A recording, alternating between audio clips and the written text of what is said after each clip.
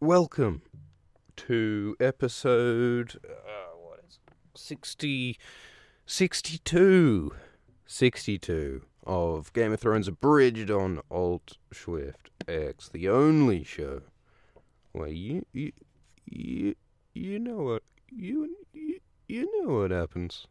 You know. Maybe you don't. I don't know. Look, it's just that kind of a show, you know? Sometimes you know, sometimes you don't. Sometimes you have to make it up as you go along. You gotta improvise, you know? Who was that guy? MacGyver, right? MacGyver was that bloke on that show who improvised. Put random things together to solve a problem. You know, you trap him in a box, and he'll use a rubber band combined with a little propeller hat to slice his way through the bars of the cage, and then he'll escape and run out into the tundra. You know, that's improvisation, right? It's like controversy. You know, you gotta be careful where you put the emphasis on the syllable, and sometimes you gotta improvisationally improvise your way out. That's the message. But we're gonna be staying on tracks today. Just to warn you all, we're gonna be so on point. We're gonna be surgically precise. Our new metaphor. It's like Elon Musk just like landed a rocket on a rocket pad the other day. Isn't that exciting? Like, traditionally, you only launch the rockets off the rocket pads. Little Elon, little musky boy, little musklet, little Elon Musk Jr., Senior, little Elon, he landed a rocket back on the place that he launched it off, I think, if I'm not making that up. Isn't that amazing? Next thing you know, we'll be galloping horses right back to the stable. We'll be parking the car right back in the garage. We're getting to the point where a rocket is just like a totally normal means of transportation. Like any other, you park it back where you found it. That does sound more economical, doesn't it? Because otherwise you got to leave your rocket bits just floating in space, and you know that creates all the space junk. So let's not worry about that. Anyway, so no tangents, of course, no tangents. Welcome all to the live stream. This is gonna be super live, super streamy, 2017. Hope you're ready for this. Actually, this is actually kind of a dark chapter, to be honest. This is actually, I mean, they're all dark chapters. This is Game of Thrones, so they're all dark chapters, but this particular chapter is kind of uncomfortably dark. Because let's just say it's about rape. This chapter is about rape, a lot of it. And so we're gonna have some discussions that are kind of uncomfortable, I think. But we will soldier through it because there is no. This is a safe space. This is a Swifty safe space, but it is also a space of intense intellectual discussion. Academic intellectual discussion. All right, so we're gonna make a balance, but we're gonna feel safe, but we're also going to, crack at the foundations of society, man. We're gonna subvert, man. Hashtag subversion. Yeah, but all the trigger warnings though, every trigger warning applies. We've got all of those. Epilepsy warning, we've got one of those. We're gonna have a lot of flashing colors in this episode, so yeah, any epileptics want to. If you're allergic to gluten, this episode is like 40% gluten. So if you're gluten free, you better watch out. If you are lactose intolerant, you better take some of those little chalky pills because it is milk. It's just milk. Milk and rape. This chapter. Milk and rape. I'm so sorry. I'm just reading what's on the page. So we're going to begin the chapter now, I think. We're going to begin Daenerys, what is that? 7. Roman numerals. As soon as it gets past 5, the Roman numerals really start getting upsetting. But we're reading Daenerys 7. which is the 62nd chapter of Game of Thrones, and it begins with the end of a battle. There's been a battle in one of the settlements of the Lazarene, because of course George Martin has written a whole bunch of different cultures and sub-places and little villages, little places where a whole bunch of people live in his great continent of Essos, a whole bunch of little different cultures with interesting backstories and funny names. And this funny name is one of the more interesting ones, actually. Lazarene is what these people are called. What's the normal noun? Lazar?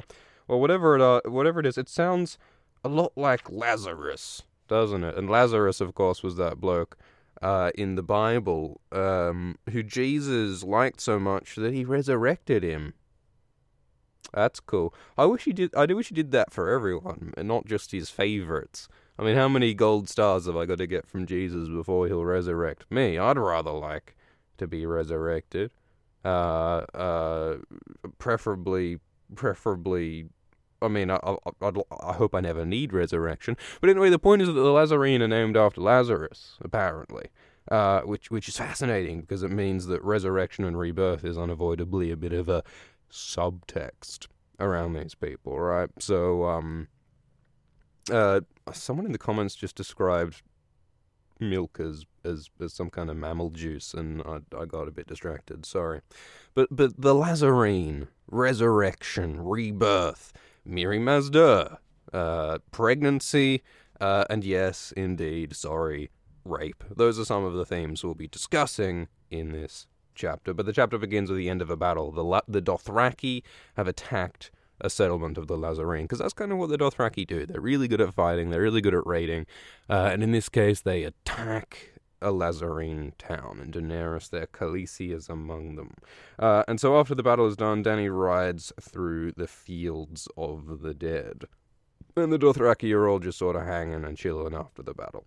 And so we get this description. Oh, George Martin does a metaphor. Look at this.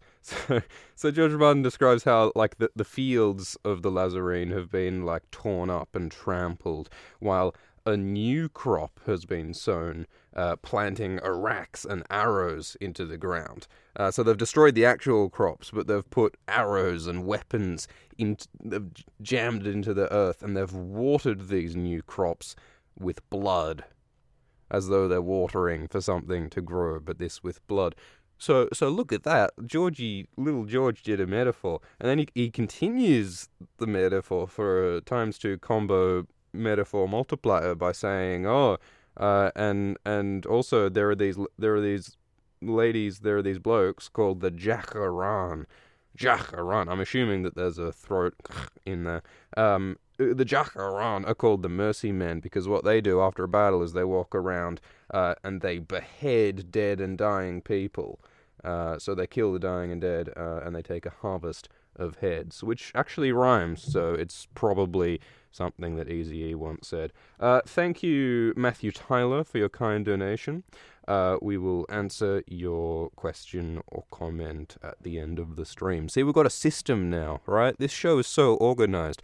You just wait a minute, and we're going to have like a theme song, we're going to have like a panel, we're going to have a brains trust, we're going to have opening and closing credits, we're going to have like an in-house band, like all of those American late night live shows do. Wouldn't that be great if we could just have like the Roots just fucking twinging a tune while we were chatting about milk and rape?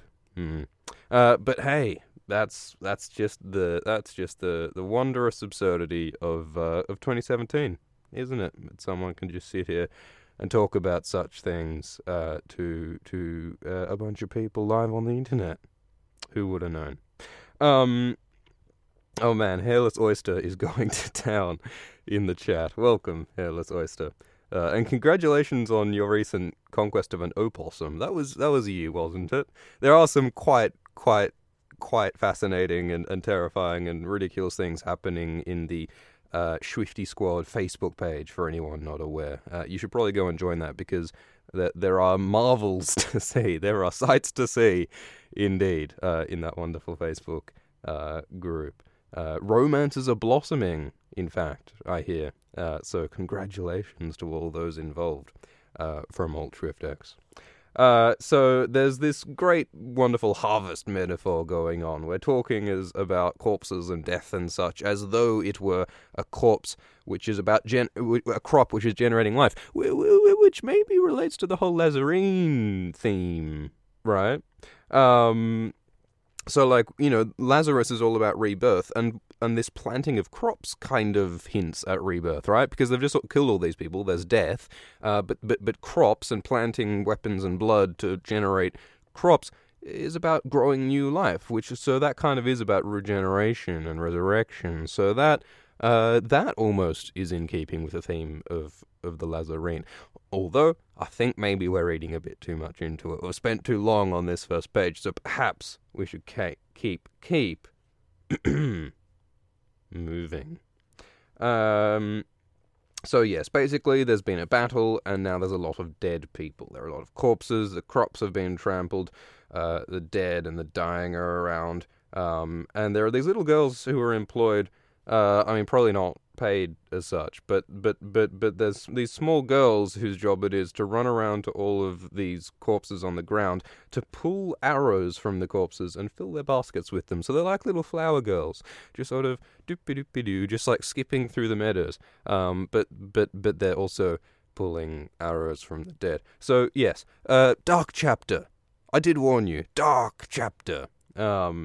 It's no Forsaken Winds of Winter sort of type of a chapter, but it is,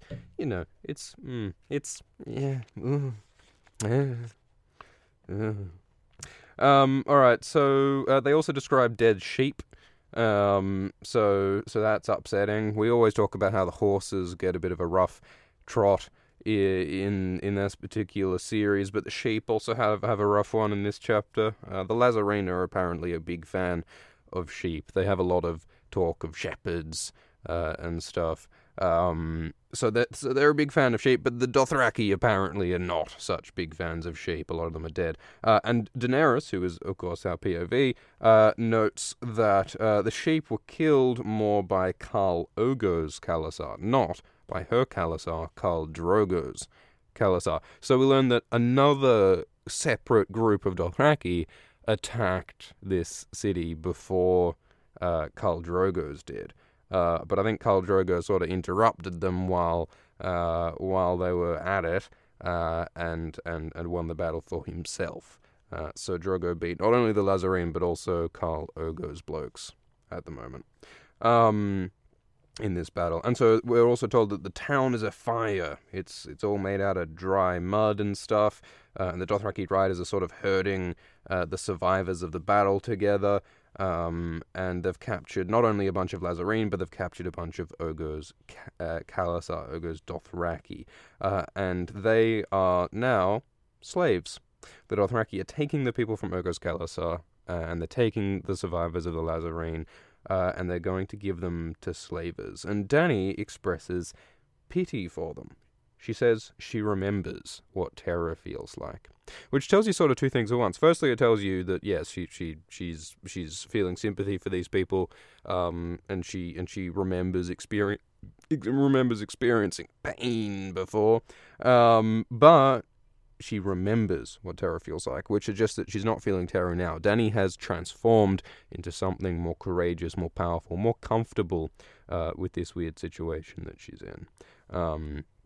So Daenerys is changing. But yes, the slaves are being captured. We get a bit of description of who the Lazarine are. So they're called the Lazarine. The Dothraki call them the Haishrachi or something, which means the lamb men. So the Dothraki identify with horses, the Lazarine identify with sheep, and the horses, as it turns out, make fun of the sheep for being sheep. So we get some description of what they look like. Apparently they look similar to the Dothraki, but a little bit different in some ways. They're a bit more squat. They have almond-shaped eyes. They have black hair, unnaturally short. They like sheep. They like vegetables, and Drogo is not a big fan of them. So while all these people are being like herded around and put into slavery and stuff, one boy bolted. one of the captured boys, we don't know whether he's Lazarine or Dothraki, but one boy bolts and tries to run for the river, and then immediately one of the Dothraki riders, one of Drogo's blokes, cuts him off and cracks a whip in his face, and then they just sort of attack him and lash him with their whips, and they whip his body until he's bleeding, and they send him sprawling with a whip, and then finally, when the boy can only crawl, they grow bored of the sport and kill him with an arrow through his back. So, I did warn you, it's a dark chapter. People are torturing children for fun. Torturing children for fun. That's a real combo on immoral, unpleasant behavior. That ticks all the boxes, or a lot of them. We'll get even more later. Not again to put human suffering on some kind of a measuring stick. I think it's been said before that trying to have a dick measuring contest about whose human suffering is the most legitimate is probably not good for anyone. But we got some people getting hurt. And then outside of the shattered gate, Dany sees Ser Jorah. And Ser Jorah is wearing a bunch of armor. And the Dothraki at first had made fun of him for wearing armor. Like, what are you, a fucking girl? Are you actually scared of getting injured in battle? And then Jorah said, what, you think this isn't useful? You want to fight me, mate? And the Dothraki are like, yeah, I'll fight you. And then Jorah just killed the bloke who was making fun of him. Which on the one hand suggests, a certain lack of diplomacy on Jorah's part.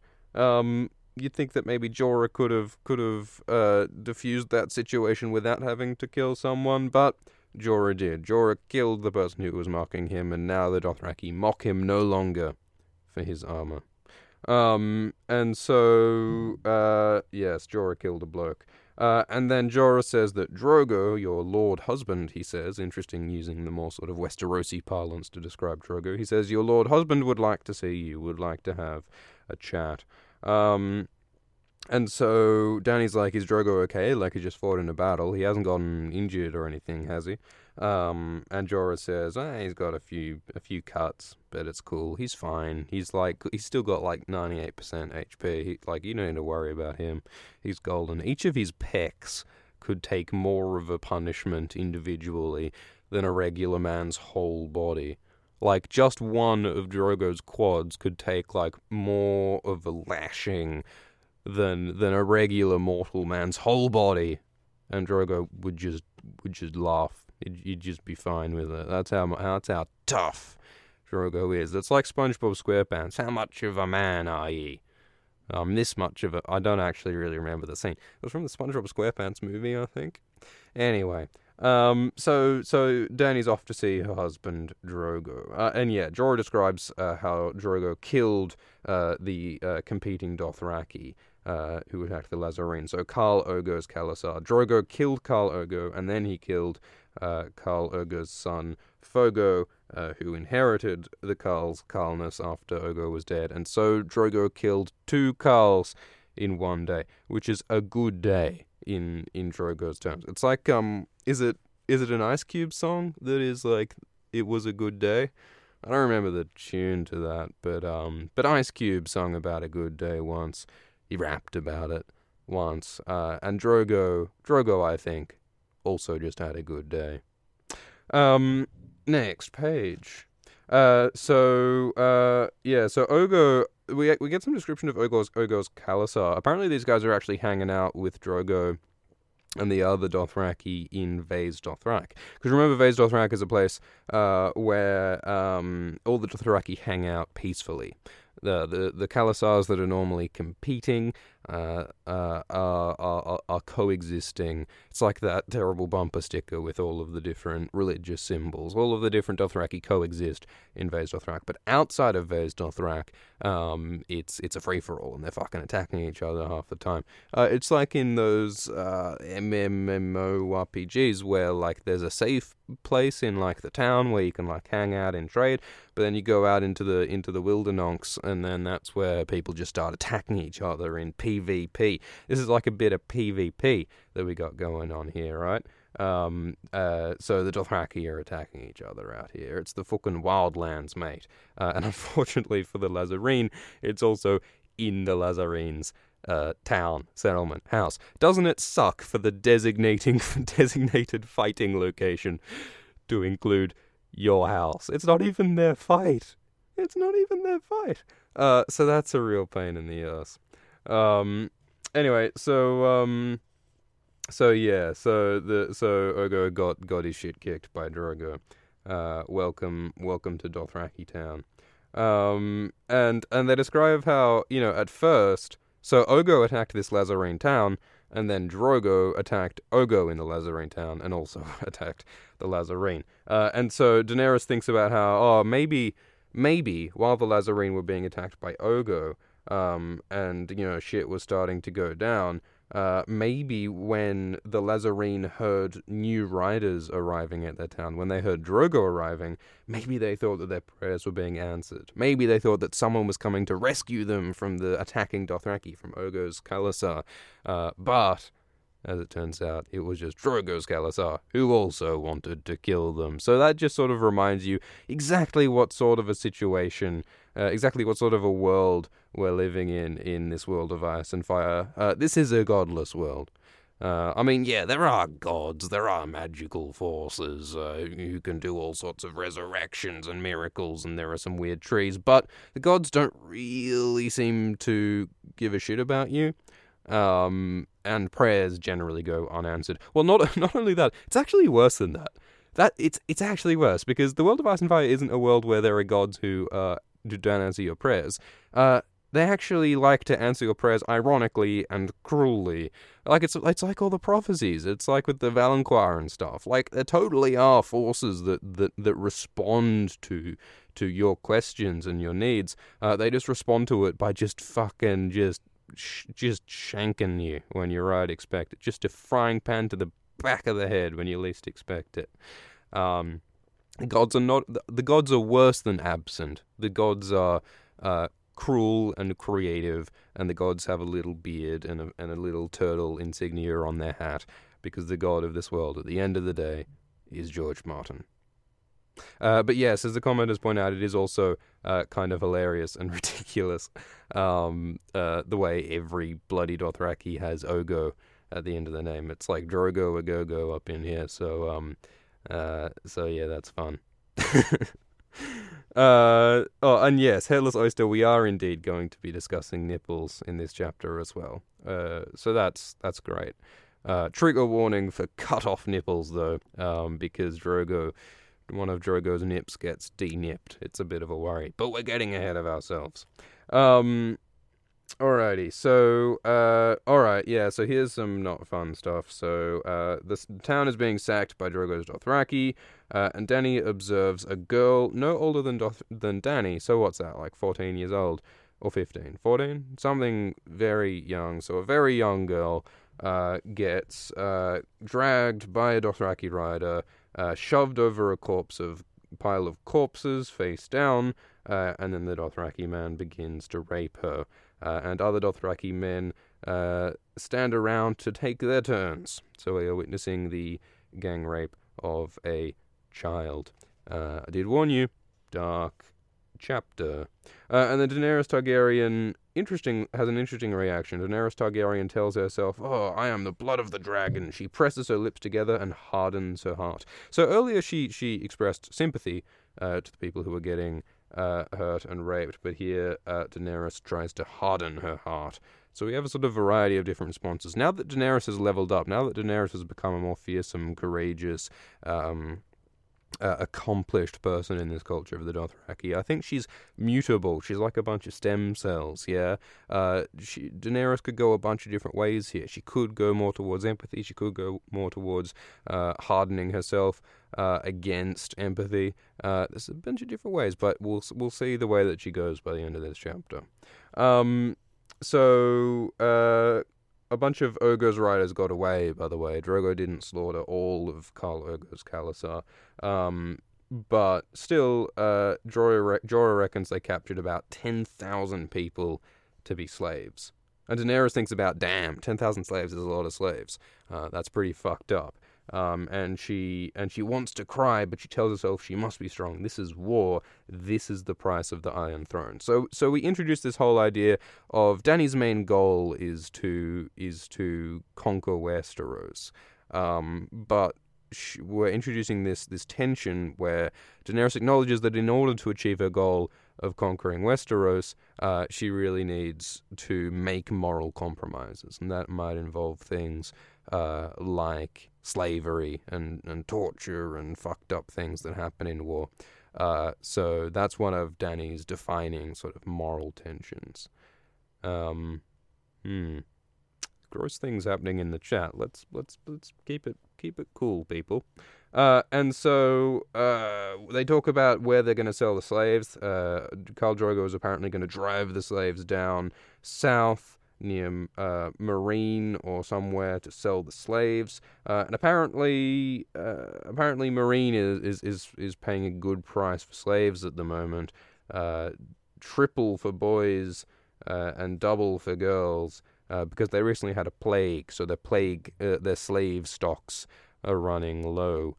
So we get a bit of a glimpse of the economics of slavery, because of course slavery reduces people to economic objects. In the same way, I suppose that this gang rape reduces people to sexual, physical objects for gratification. Slavery reduces people to objects of economic fulfillment. And I suppose that's why we are so uncomfortable with rape and with slavery and with all of these things. The reason why they're so abhorrent is because they reduce humans into objects for the gratification of others, for other people's purposes.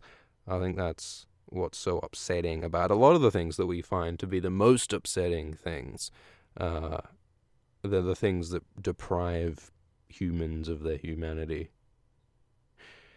And so there's slavery, and Dany, as she thinks about the slavery, is hearing the sounds of the girl being raped on the pile of corpses, a heart-rending sound, a long, sobbing wail. And Daenerys eventually sort of snaps and says, look, make them stop. I command you, make them stop. Stop raping this woman. This is really unpleasant. And so Jorah's like, what? Like, really? You're going to tell me a bunch of Dothraki mid-rape to stop raping? That's not really something that I want to do. But Dany's like, yep, no, you got to stop this. I'm not putting up with this anymore. You gotta end it. And so she says, I want no rape. And then Jorah's like, look. I mean, I understand what you're saying. Like, you know, you're being gentle, you're being empathetic, but like, this is the way things go. This is war. Welcome to war. Like, this is how it's always been. These people have fought for Khal Drogo, and now they claim their reward. And Dany continues to hear the girl crying. And Quaro, one of the Dothraki, explains to Daenerys. He does. he mansplains. He Dothraki-splains. He says, "Well. Here's the thing, Daenerys. That girl being raped, she is nothing. The riders are doing her honor by raping her. The lamb men lay with sheep. It is known." So it's interesting to see like a sort of a justification, a rationalization for gang raping a child. So it sort of begins with dehumanization by saying she is nothing. And then it sort of tries to say this is somehow like a good thing by saying that she is done honor. And we also have the lamb men lay with sheep. So we have a bit of a sort of a racialized, ethnicized sort of a slur, sort of a stereotype to further sort of throw shade on the victim of this rape.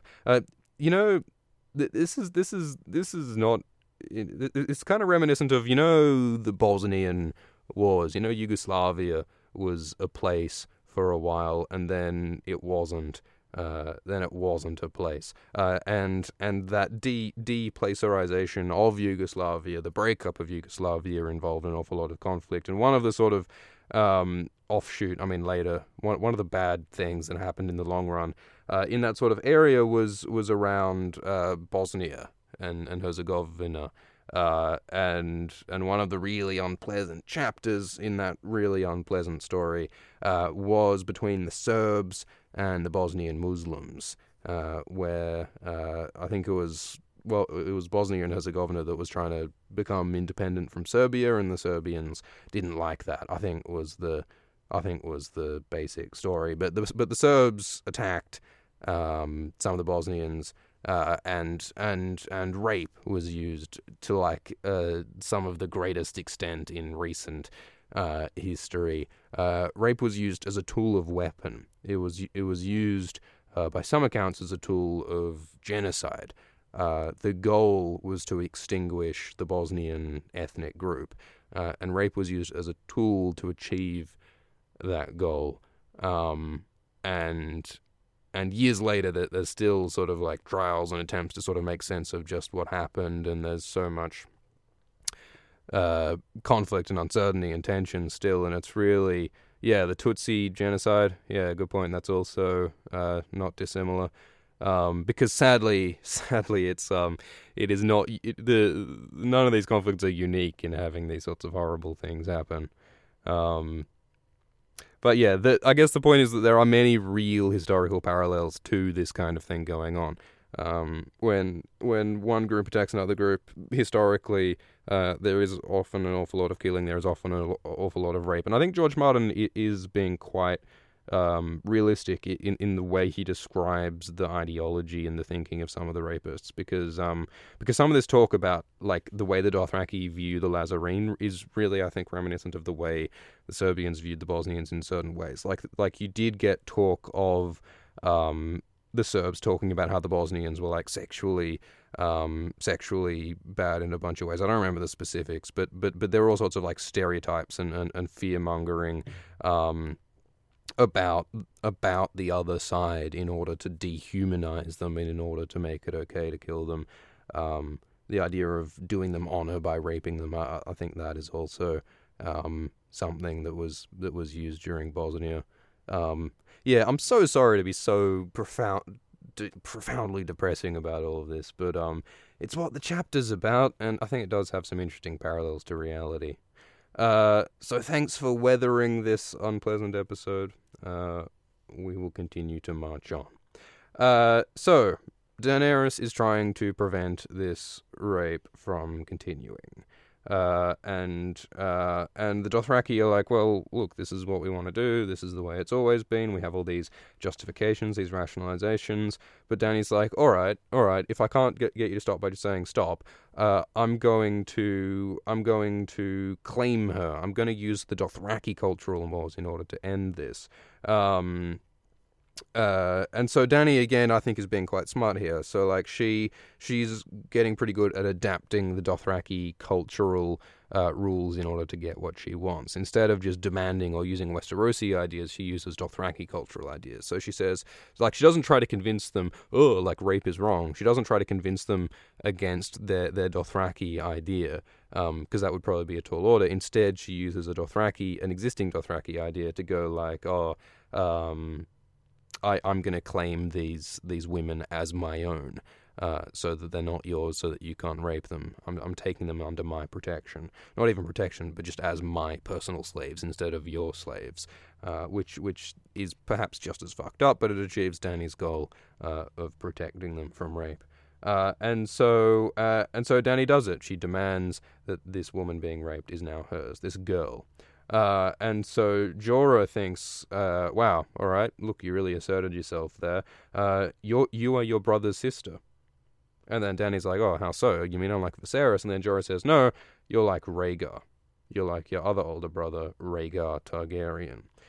Which on the one hand is interesting, because it shows, obviously Daenerys' connection to her older brother Rhaegar. Daenerys is in many ways uh, seeing herself as Rhaegar's legacy, walking in Rhaegar's footsteps, which is important in a bunch of ways. But also, it's interesting that this is brought up specifically in the context of rape, because one of the big questions of this series is about the relationship of Rhaegar Targaryen and Lyanna Stark. We're told by Robert Baratheon, by Bran Stark, that Rhaegar Targaryen raped Lyanna Stark.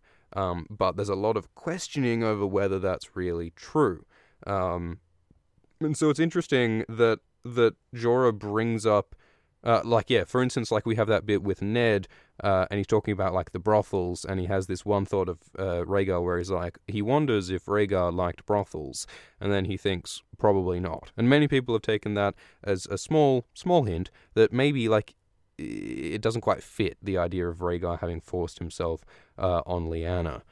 Because, I don't know, it doesn't seem to fit for someone who's so rapey to not like brothels, which maybe is a ridiculous stereotype in and of itself, but again, it just doesn't seem to quite align. And similarly, it's interesting that Rhaegar gets brought up and compared to Daenerys in a scene when Daenerys is preventing rape, which again seems to put Rhaegar squarely on the side of not being a rapist. That is just in a sort of a subtle hinting sense in this particular instance. Anyway, so we continue, and so Jogo and some of the Dothraki are sent to go and end the gang rape. So Jogo goes and tells them some stuff, and then the raping Dothraki actually fight back to some extent, but Dany's Dothraki overwhelm them, and then it ends. And some of the Dothraki are quite upset with Daenerys for interrupting their quote-unquote pleasure. And yeah, so a couple of the Dothraki are killed. And then this one girl, this girl who was being raped gets brought to Dany, and she's trembling, and her eyes are wide and vague, and her hair is matted with blood. And Dany gets Doria, one of her handmaidens, to look after her. Remember that quote from Stannis and Davos where they're talking about killing Edric Storm, talking about burning him alive. The parallel in the show was Gendry. And then Davos or Stannis or whoever says, Stannis says, what is the worth of one boy against a whole kingdom? Because he's saying, well, look, we do have to kill a child, and that's not super G, but in the long run, the value of that, it'll be worth it because we need it for the war effort, because R'hllor will help us or whatever. And Davos says, everything. The life of one boy against the kingdom is everything. And that's kind of one of the central ideas of this series, which is like about how the world's fucked. There's war, there's lots of horrible things going on, but what gives it meaning is the little moments of humanity and tenderness and compassion, and those are the moments of value in the face of all of the horror. Perhaps the horror makes the moments of peace and tenderness even more significant. That is perhaps one of the central ideas of Game of Thrones. And I think that one boy against a kingdom is sort of paralleled by this one girl here, who Dany has rescued. She can't rescue all of those 10,000 slaves, but Daenerys has managed to save one girl, and perhaps one girl against a kingdom, perhaps one girl against the whole backdrop of suffering and magnitude and awfulness that's going on. Perhaps that means nothing, but perhaps that means everything. There's a thought. So she heads further into the town, and it is worse inside the town. There are more headless corpses, there are more burning buildings, and there are more women being raped. And each woman that Dany sees being raped, she claims as her own slave. So she protects them from rape, she takes them into her own service. And one of these people include a 40-year-old woman, a thick-bodied, flat-nosed woman who speaks in a rough attempt at the common tongue, at the language of Westeros, which in itself is interesting. And so Dany takes all these girls into her wing, and Jorah's like, you can't claim all of them, man, but Dany's like, damn, I'll claim as many people as I goddamn want. And so she's protecting all of these women. And so then they find Khal Drogo outside of a temple that looks like it's shaped like an onion, and he's sitting next to a pile of heads taller than he is. So Drogo has done a huge amount of killing in this town, and he has stacked his trophies of his killing next to him. And Dany clumsily dismounts from her horse. She is pregnant still. She's pregnant still, so she's sort of awkward getting off her horse. And then Dany observes the wounds that Dothraki has taken in his fight, and they seem a little bit worse than Jorah had recognized. Jorah seems to have played down the injuries that Drogo suffered, because one of Drogo's nipples is hanging off. He's taken a cut across the chest, like a shallow but broad cut. That is sliced off a bunch of that delicious peck of Drogo's. So that's a problem. And he's also got an arrow through his upper arm. He's got an arrow in him still. So that's a problem. And Drogo's like, yeah, look, it's no big deal. I still got plenty of HP. I'm still all good. And I killed the people who wounded me such, so it's totally fine. And Dany's like, wow, you sure are a strong bloke. He doesn't need both nipples to survive. Look at that. And then one of the Dothraki turns up at Drogo and says, like, Dany tried to stop me from raping. This is fucked up. What is this? And so we have a discussion amongst the Dothraki about, like, what's all that about? And Dany explains that, yeah, like, I chose to protect these women. It pleases me to protect them.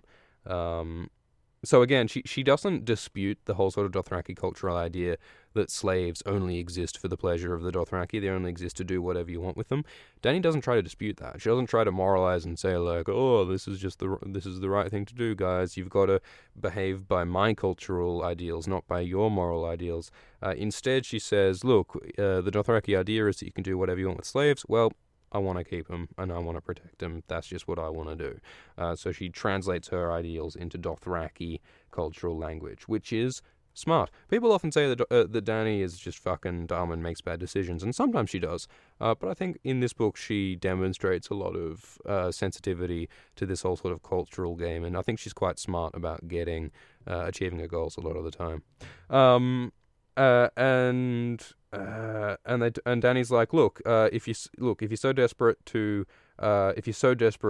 have sex with these women, then, well, take them as wives and treat them gently, and give them sons and be good to them.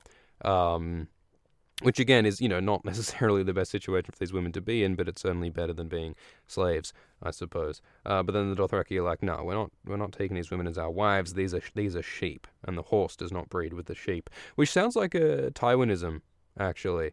Like, how Tywin is always talking about how, like, oh, does the lion care about what the sheep thinks? What does the fox say? Like, we sort of have this whole sort of menagerie of animals that are all used as metaphors, with the point always being that one's own family is superior and every other family is inferior. So the Dothraki think the same. The Dothraki figure that the horses are superior to all of the other animals, and so they don't have to respect anyone else as people. And Tywin's the same. He dehumanizes people by saying, if you're not a lion, you ain't shit. If you're not a Lannister, you ain't shit. Dehumanization is at the center of evil, I think. And then Dany continues the animal metaphor and goes, but I'm the dragon, and the dragon eats everyone. It's like how, in, like, the schoolyard when you played rock, paper, scissors, and you'd go, scissors, paper, rock, and then some snotty little fourth grader would say, I actually use bomb, and bomb beats rock and paper and scissors, and but I use Spock with my fingers spread, and that one, but I use Superman, aeroplane. Did you guys have that? Like, all those variations on the rock and the paper and the scissors? Like, people just invent new hand gestures with new invented properties so that they can always win rock, paper, scissors. Is that something that happened at school with you guys? Because, lighter. There's a lot of different ones in different sort of cultures, I think. But I think Daenerys did basically the same thing here. They were playing rock, paper, scissors with horses and sheep, but then Daenerys introduced the dragon. And that's not part of the game, but that's the nature of being a Targaryen. You win rock, paper, scissors a lot. So Drogo's like, damn, Dany's really, like, asserting herself. I'm impressed. It's because she's got the stallion of the world. The stallion who mounts the world inside her. It's because she's pregnant with my son. That's why she's so fierce and strong. And she supports Danny's motion to protect those women and take those women, because she's like, all right, Danny's a Khaleesi, she wants it, fuck, she can have it. She's tough. I like that. Drogo admires Danny's fearsomeness here. And so, great, Danny wins that round, but the Dothraki have much resentment against Daenerys for this, which probably goes against her later when she loses Drogo, and her own Khalasar has to separate and go across the Red Waste, and all of that stuff that happens much later on. Dany, having pissed off the Dothraki here, probably does not help her out in that later situation. But it does help out these women. And so Drogo's like, oh yeah, so I got wounded, and Dany's like, yeah, do you want to like get that healed up, mate? We'll get you some health pots, we'll chug some potions, we'll all be good. And Drogo's like, nah, like I'm alright, I'm a big tough man, I don't need my nipple, I don't need healing, I'm fine. But then Dany's like, no, look, we should heal you now. But then we have a offer coming up from the woman who Dany saved from rape. The woman who was speaking the common tongue earlier. This woman steps up and says, yo, I can heal Drogo. I can help you out. And this is, of course, Mirri Maz Duur. This character is called Mirri Maz Duur, and she's quite an interesting character in a bunch of ways, as we'll soon see. But basically, we have this conversation where Mirri Maz Duur is offering to heal Drogo, and all the Dothraki are like, fuck off, like, we're not interested in your bullshit. You're some sheep witch. We don't trust you. We don't like you. Shut up.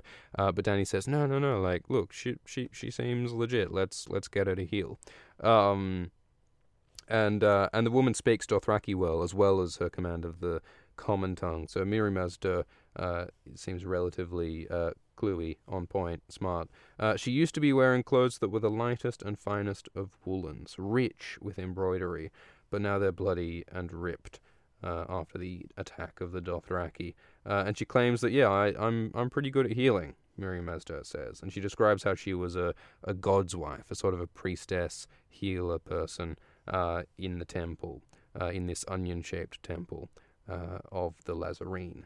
And Hagar, one of the Dothraki, accuses Mirri Maz Duur of being a magi, which is some kind of a witch, someone who lays with demons and practices sorceries and sucks the life and strength from men's bodies. It's interesting how the whole sort of witchery thing is sort of framed in terms of women's sexuality in some way. Like, we're told that that magi lie with demons and suck life out of men.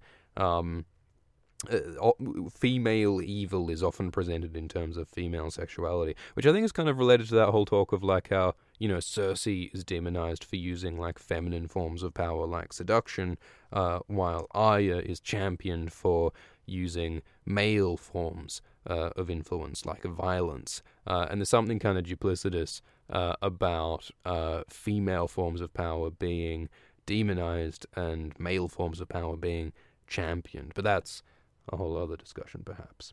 And so Mirri Maz Duur is accused of being a witch, and Dany's like, she doesn't look like a witch to me. She looks trustworthy. And so we get a bit of Mirri Maz Duur basically explains her resume. We get the CV of Mirri Maz Duur, and she's got a fairly impressive list of claims about what she's been up to.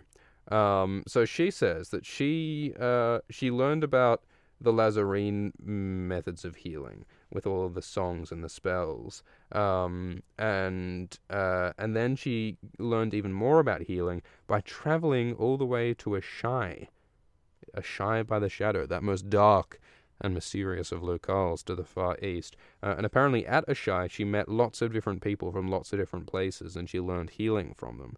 She learned healing from a moon singer of the Jogos Nai, who are these people who ride zebras. And she learned about some Dothraki healing arts from a Dothraki person. And she learned the ways of healing from Westeros, from the Sunset Lands, from a Maester of the Citadel. So that's interesting. And we later find out that this Maester is indeed Marwyn the Mage, who we meet in A Feast for Crows.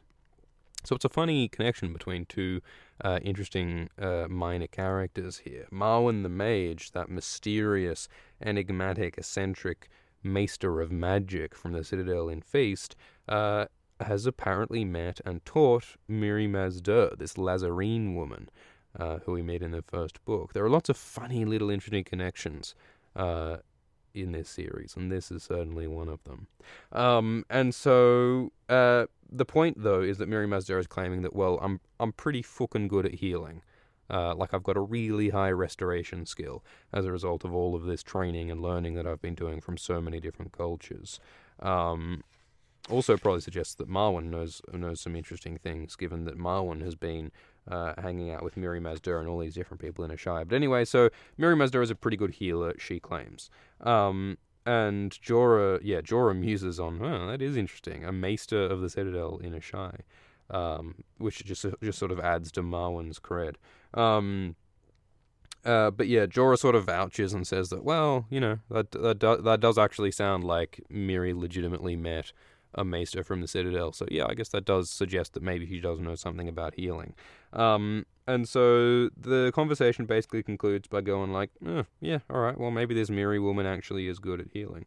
And so Dany's like, all right, well, let's do it. So Miri, why don't you heal Drogo? And Drogo's like, yeah, all right, I guess, fine. And Miri's like, all right, well, but we got to do it inside the temple. That's where my tools are. That's where my slab is. That's where I can. That's where my gods look down on me, and the Dothraki make fun of her gods, because the Lazarene gods are all about.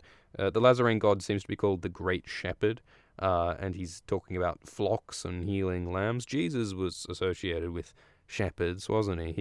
He's a big fan of lambs. There's iconography with like Jesus holding a lamb and stuff, and he's called the Lamb of God, isn't he? Isn't Jesus called the Lamb of God? So yeah, mutton. Jesus is mutton. Do you think that's what he tastes like when like the Catholics do the ceremony where like they eat the blood and flesh of Christ? Do you think when they do that, the flesh of Christ tastes like mutton? Do you think? Because because Jesus is the Lamb of God. Anyway, so they go inside the temple to heal Drogo with Miri Mazdur. Yeah, no, that is a good image. Oh, I can't read your name. I'm sorry. I've got to change the background. But the image of Miri Mazdur, Marwan, and Melisandre hanging out in Ashai, listening to some emo band. I mean, that right there. I mean, HBO is talking about doing spin-offs and sideshows and things. That right there would be the most watchable thing in the world. Would be Miri Mazdur, Melisandre, and what? Chuck in Quaithe as well. Why not? All of these fucking mystics just hanging out in Ashai, just hanging out, doing black magic, revealing deep dark secrets, talking about prophecy. That would be a great fucking show. I would watch that. But anyway, so the point is that Drogo is going to be healed inside the temple. And so they go in. Oh, and we have a slightly interesting little aside where Drogo's like quite badly wounded, but he's walking on his own, not supported, even though he's kind of weak and he's kind of limping. And Drogo's like, oh, no man will support me. No man will carry me. I'll walk myself. But then Dany gets under Drogo's shoulder, so Dany supports some of Drogo's weight. And so Dany whispers, I am no man, so you may lean on me. Drogo says, no man will support me, but Dany says, I am no man. So that's a little bit like, like Eowyn in Lord of the Rings. Like there's that whole prophecy about, like, no man will kill the Witch King. Of Angmar, one of the ring wraiths, and then Eowyn like subverts that prophecy by being a woman. She is no man, but she is the one who kills the Witch King, which is such an overused, silly little idea. I think in little fantasies and prophecies, and indeed just language in general. The idea that you use man implying person, and then you subvert it by saying, "Look, woman is not man." It is a funny little interesting linguistic thing that like the word man is often used to mean person, and there's a bit of a push from some people to say like, oh well, we shouldn't use man to mean person, we should use something more inclusive like humanity or whatever, which on the one hand is legit, but on the other hand, man is so good as a word to mean people because it's just one syllable, and there's a lot to be said for brevity. Saying humanity is 3 times as long as saying man. As someone who works in very short, very concise online video, Alt Shift X notwithstanding, having short, concise words is good, and being able to use the word man to mean people is really pretty useful. So, maybe the language can fall in my favor, eh? Just if you could all write to the Oxford Dictionary and say, yo, could you just put in a good word for my main man Swifty? And can we please make it that man can mean people without anyone getting upset about the gender exclusion thing? Like, can we just say that man means people now in the context of using it to refer collectively to humanity? If we could do that, that'd be great. That's just a little request from Alt Shift X. Anyway, so Drogo is carried into the temple. The temple is shaped like an onion, and there's a big slab in the middle of the temple, and so they lay Drogo down upon the temple. This bit doesn't appear in the show, by the way. They sort of cut the scene before this. But they go inside the temple. They lie him on top of the slab. It's like the Rocky Horror Show. What you got on the slab? There's some good line about the slab in the Rocky Horror Show. Someone can say it in I hear you in the comments, Hairless Oyster. We could just say, well, no, woman is excluded. Anyway, look. So they go inside the temple and they lay Drogo upon the slab, and they're going to heal him, and she puts out some fragrant smoke and stuff, and blah, blah, blah, blah, blah. And they also warn Mirri Maz Duur that, look, you better heal Drogo properly or we'll kill you, mate. Like, you got to do a good job, and like the ransom here, the hostage here is you. So if you fuck up, we're gonna kill you. You got to heal Drogo properly. But Dany feels she can trust Mirri Maz Duur. She had saved her from the rape. She had saved her. So surely Mirri Maz Duur is trustworthy. And this is Dany's mistake right here, isn't it? Because as we know, Mirri Maz Duur turns out to be not so trustworthy. But yeah, Dany for now trusts Mirri Maz Duur. And Mirri's like, all right, you got to hold Drogo still while I pull the arrows out of him, because he's probably gonna, wriggle a bit. Stop wriggling, Drogo.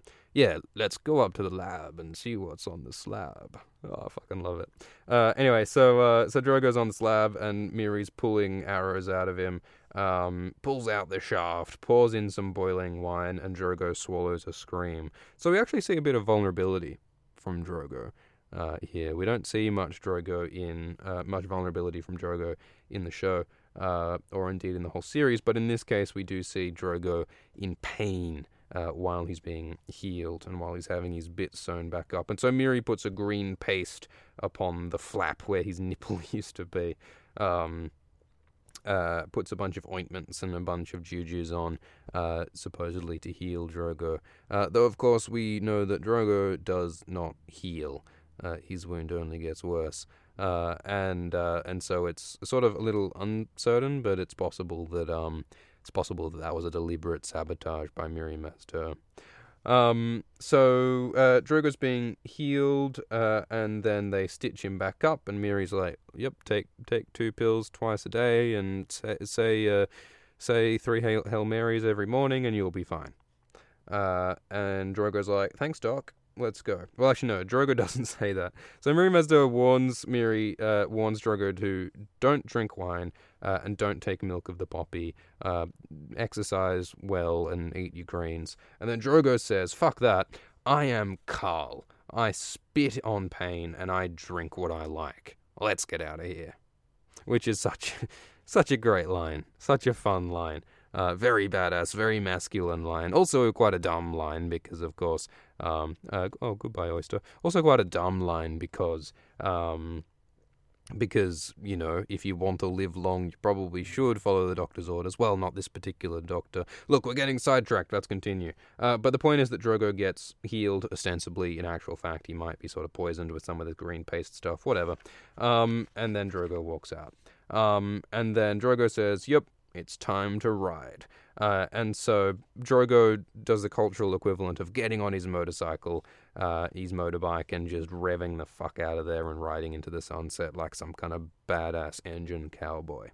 And he just rides on out. And then we finally mention that, remember, Magi, remember Mirri Maz Duur, if Drogo does well, you do well. If Drogo dies, you die too. And Mirri Maz Duur sort of ominously just sort of says, well, the great shepherd guards the flock. Which can sort of be interpreted in a bunch of ways, eh? Mirri Maz Duur, presumably at this point, has already planted the seeds of her betrayal of Drogo. And it's later on, I think we'll talk later on about what Mirri Maz Duur was sort of up to here in terms of her deliberate sabotage, because there's all these sort of ideas about how, she realizes that her life is forfeit if Drogo dies, but she feels that her life is forfeit already. Her life has already been destroyed by the destruction of her community in the Lazarene. And so we have a sort of interesting moral lesson there from Mirri Maz Duur. A lesson which Dany only really takes as meaning, I better not trust anybody because they might poison my boyfriend, which, on one hand is sort of fair enough. If your boyfriend gets poisoned, you probably are liable to to be a bit less trusting in the future. Anyway, so that was episode 62. Was that 62? 62 of Game of Thrones Abridged on Alt Swift X. We talked about some unpleasant things, but we had a giggle as well. Is that a good thing or not? Who knows? Thank you for weathering this storm with Alt Drift X. Thank you for remaining semi-civil in the comments. We are gonna, of course, have many more unpleasant chapters in the future because this is Alt Drift X. And unpleasant things happen. Spoiler. Unpleasant things happen in this series. But also some interesting things, and also some things which I think reveal interesting little literary truths and shit. And that's why we read it. Lawn Gnome King, thank you for your donation. Lawn Gnome King says, have a nice weekend. Have a nice weekend, everybody. And have a nice weekend, Lawn Gnome King 35. Lawn Gnome King has kindly been running the Discord. There is an official Alt Swift X Discord channel where all your little Swifties, or your little Swiftites, little Swifticles, can hang out. And it's quite a lovely place where some funny things happen. So you all should go to the Discord. There's a link in the description. And that place is run by Lawn Gnome King. So thank you, Lawn Gnome King, for your kind shepherding of the rabble in the Discord. And yes, we also had a kind donation from Matthew Tyler, who wanted more food descriptions.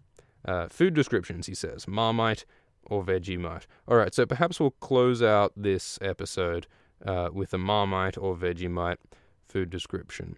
And I think we've got something for this, actually. If you'll just bear with me for one moment. All right. You hearing this? We've got sound effects now, guys. I'm assuming you guys can hear this.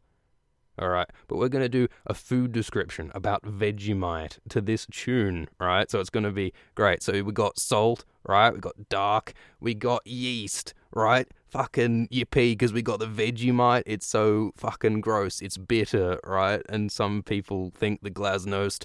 All right, we're going to abandon rhyming. But it's fucking Vegemite, or should you go with Marmite, right? One's from Britain and one's from Australia, and which one should you go with? They always do that on those American shows when you have the people trying Vegemite and those shitty YouTube channels. It's like, whoa, Vegemite, how should you respond to that? What's going on? And then there's a Vegemite challenge, which is the cinnamon one, except it's even worse, but it's got vitamins, man. Oh fuck, it's so hard to half-ass rhyming. Jesus Christ. But look, Vegemite is obviously the correct one. Marmite is some kind of British abomination. Vegemite has everything that you need in it. It's basically bread in a jar, but black, and it's pretty delicious. No, Vegemite's amazing. You know how Sam Gamgee talks about potatoes, you can peel them, chop them, boil them, put them in a stew. Vegemite is the equivalent of that. Vegemite is the most is the most versatile of food products, because you can butter it up onto your scone, you can bathe in it, you can put it under your underarm, you can have a You can do all sorts of things with Vegemite. And in that respect, it's just like Samwise's potato. So that was, bit of a train wreck of an episode. But that's what's wonderful about Alt-Shift X. It's like a slow motion train wreck that you can watch live across all the internets. And I thank you all for participating. And we'll have more episodes soon. We'll probably have some more impromptu episodes when you least expect it. So keep tuned for that. Keep tuned for more fucking sound effects. We'll work out how to use them properly in the future. But sound is good, isn't it? We've been underusing sound so far. But yes, thank you all. Go to the Discord, go to the Facebook, go to the wherever. And as Lord Gnome suggests, all have a wonderful weekend. Cheers.